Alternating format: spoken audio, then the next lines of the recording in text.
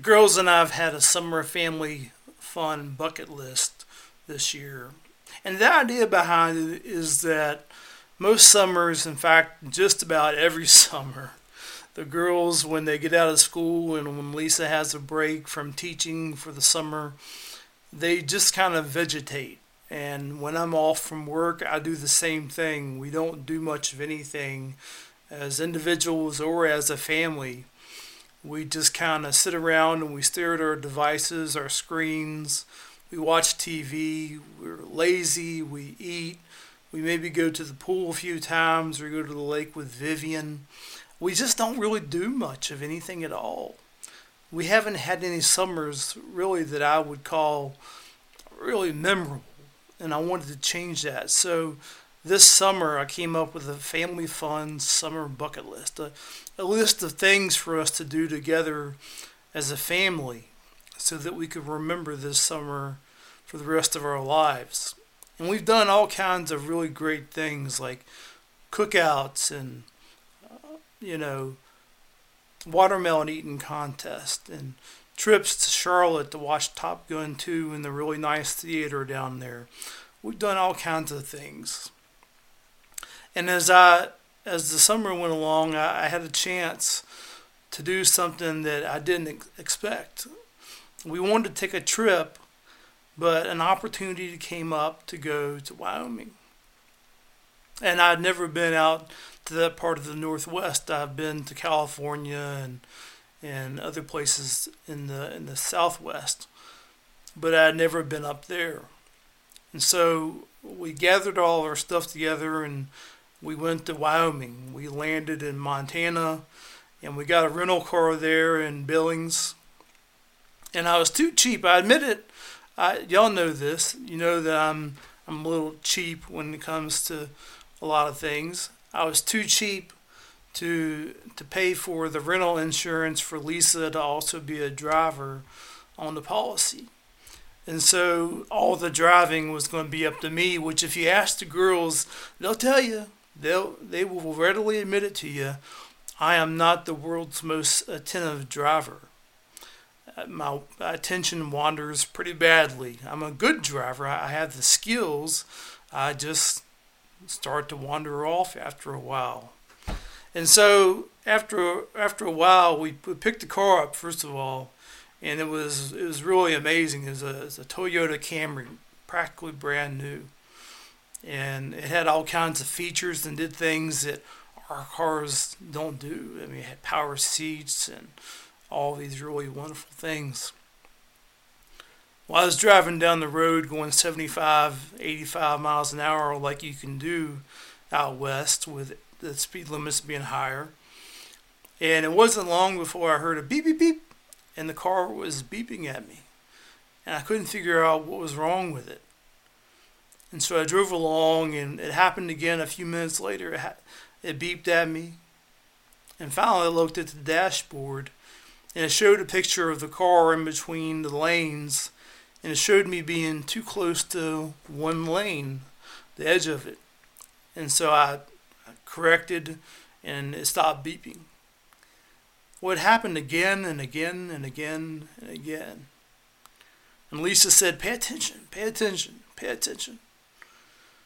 I admit that I just hadn't been feeling well for quite some time. I didn't really realize it because it kind of snuck up on me.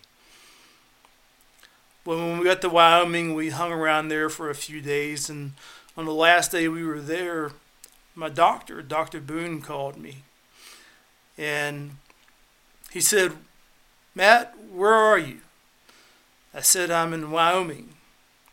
He said, well, you should be in a seizure. And I said, well, what do you mean? He said, your lab work came back, and you're extremely dangerously low on sodium. He said, you need to get to urgent care now. Don't waste any time. Don't do anything else. Just go straight to urgent care. And he told me all the things that could happen if it continued to stay low or got any lower. Seizures and brain damage and all kinds of terrible things. And suddenly it hit me like that's he told me the symptoms of this. I'm like, that's why I've been feeling so bad for so long. And he said, whatever you do, don't drive.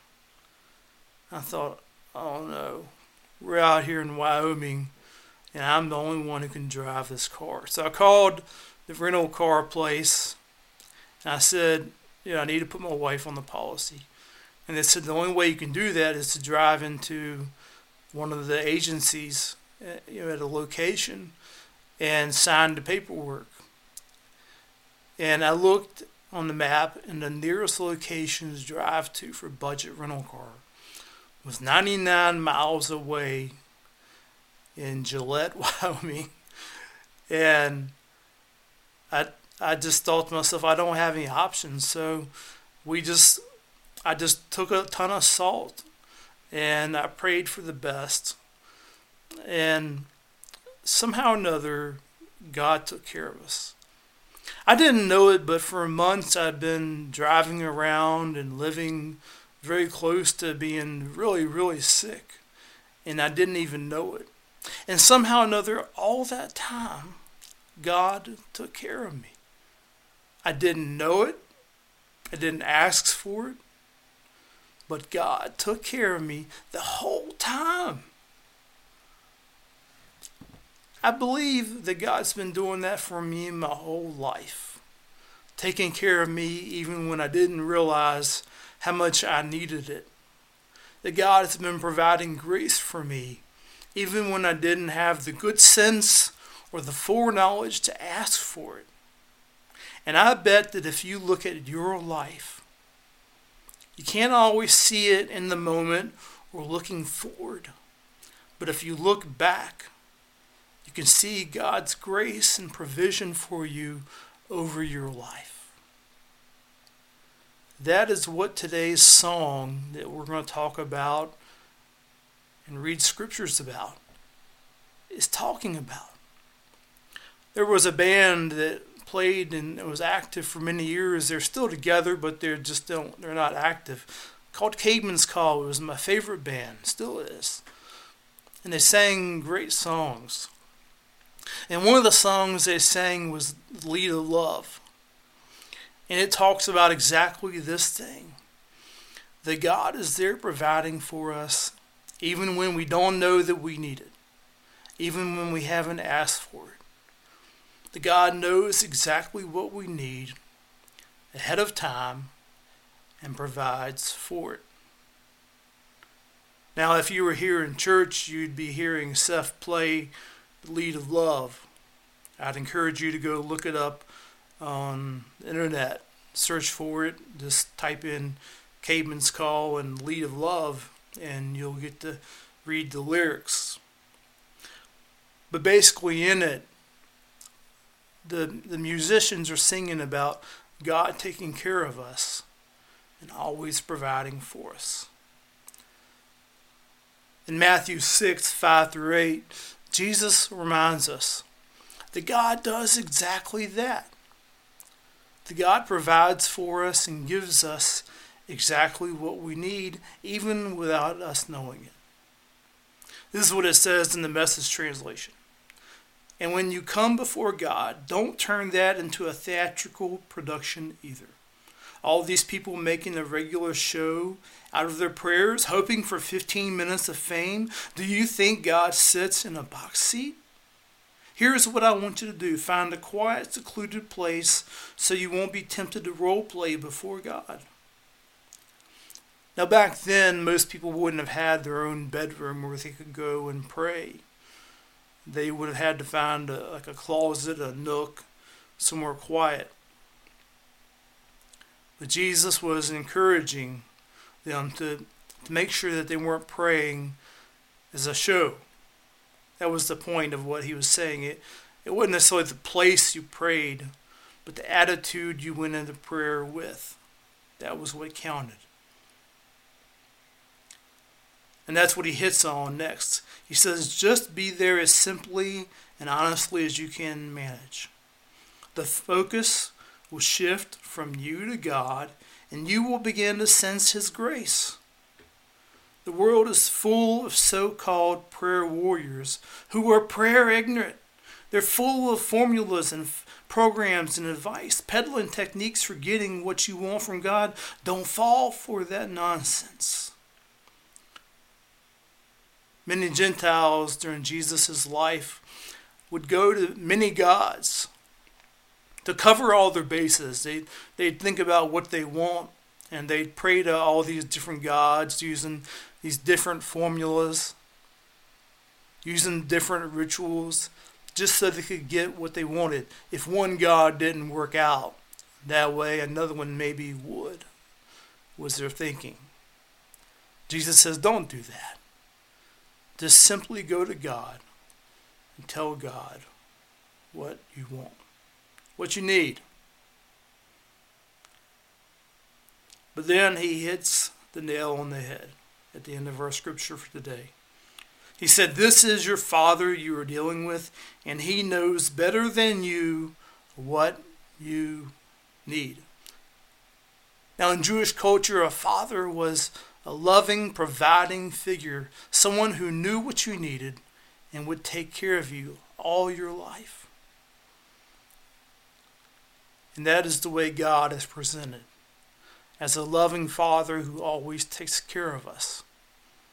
You could easily substitute in the imagery of a loving mother. Either way, the point is, the message is that God takes care of us. Jesus says you can always trust God to take care of you. That you don't even have to name it off. God already knows what you need. And long before you prayed for it, long before you asked for it, God already knew what you need in your life. God knows what's in your heart. You may not be very close to God. You might be distant at times. But God is never distant from you. God knows closely and intimately what you're going through and what you need. In the Old Testament, we read about a character, a guy named Job, who needed a lot. He'd been through some very hard times. He'd lost just about everything there was to lose. And he was angry.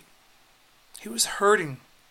And he just wanted some answers, and he wanted to know why God was allowing these things to happen. And what does God say finally at the end? After Job and all of his friends have been talking and holding a court session, finally at the end of the book of Job, around chapter 38 or so, God replies. And what does God say? In Job 38, 36 through 41 in the NIV, God says, who gives the ibis wisdom, or gives the rooster understanding? Who has the wisdom to count the clouds? Who can tip over the water jars of the heavens when the dust becomes hard and the clods of earth stick together?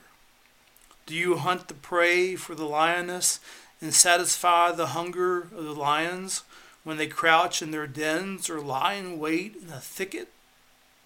Who provides food for the raven when its young cry out to God and wander about for lack of food? As I said, finally, after all that time, God spoke up to Job. And essentially what his answer was, Job, I can see that you're hurting. But I know what you need. And I will provide for you. I provided for all of creation, haven't I? I provided for all the wild animals, the ibis, the lions, the roosters. All these things that are seemingly insignificant, and I provided for them. Won't I provide for you? If you go back and look at what Jesus told us in Matthew, And what we read here in Job, the message is clear. God's going to provide for us no matter what is going on in our lives. Even if we haven't had the good sense to ask for it, even if we didn't know what was coming down the road, God is already there. I'm not saying that you won't have to do your part. You'll have to do your part to take care of life and be responsible. But God's going to be there, leading the way. And that is the good news. I don't know about you, but to me, that's amazing. That is utterly amazing. I can barely keep up with all the facts about one person. I forget my own stories. And yet God has all of God's children to remember, to know, to follow. And God doesn't forget a single one of us. God knows everything that we're going through and everything that we need. That is just mind-blowing. And you should be blown away too today. Think back over your life again, and you'll realize, you'll be able to see with that hindsight that God is always taking care of you. And so as you move forward, here's the good news. As you move forward, you can relax a little bit. You'll still have to do your part, as I said. We'll still have struggles, but God will be there leading the way with God's love and grace. That means for you who are struggling with your health, surgeries, recoveries, God is there. For our young people who are struggling with school and fitting in and finding love and dealing with parents and all the things that kids have to deal with, God is there for you, loving you, taking care of you. If you're trying to find ways to pay your bills and to get by in life, you're not alone. God is there providing for you.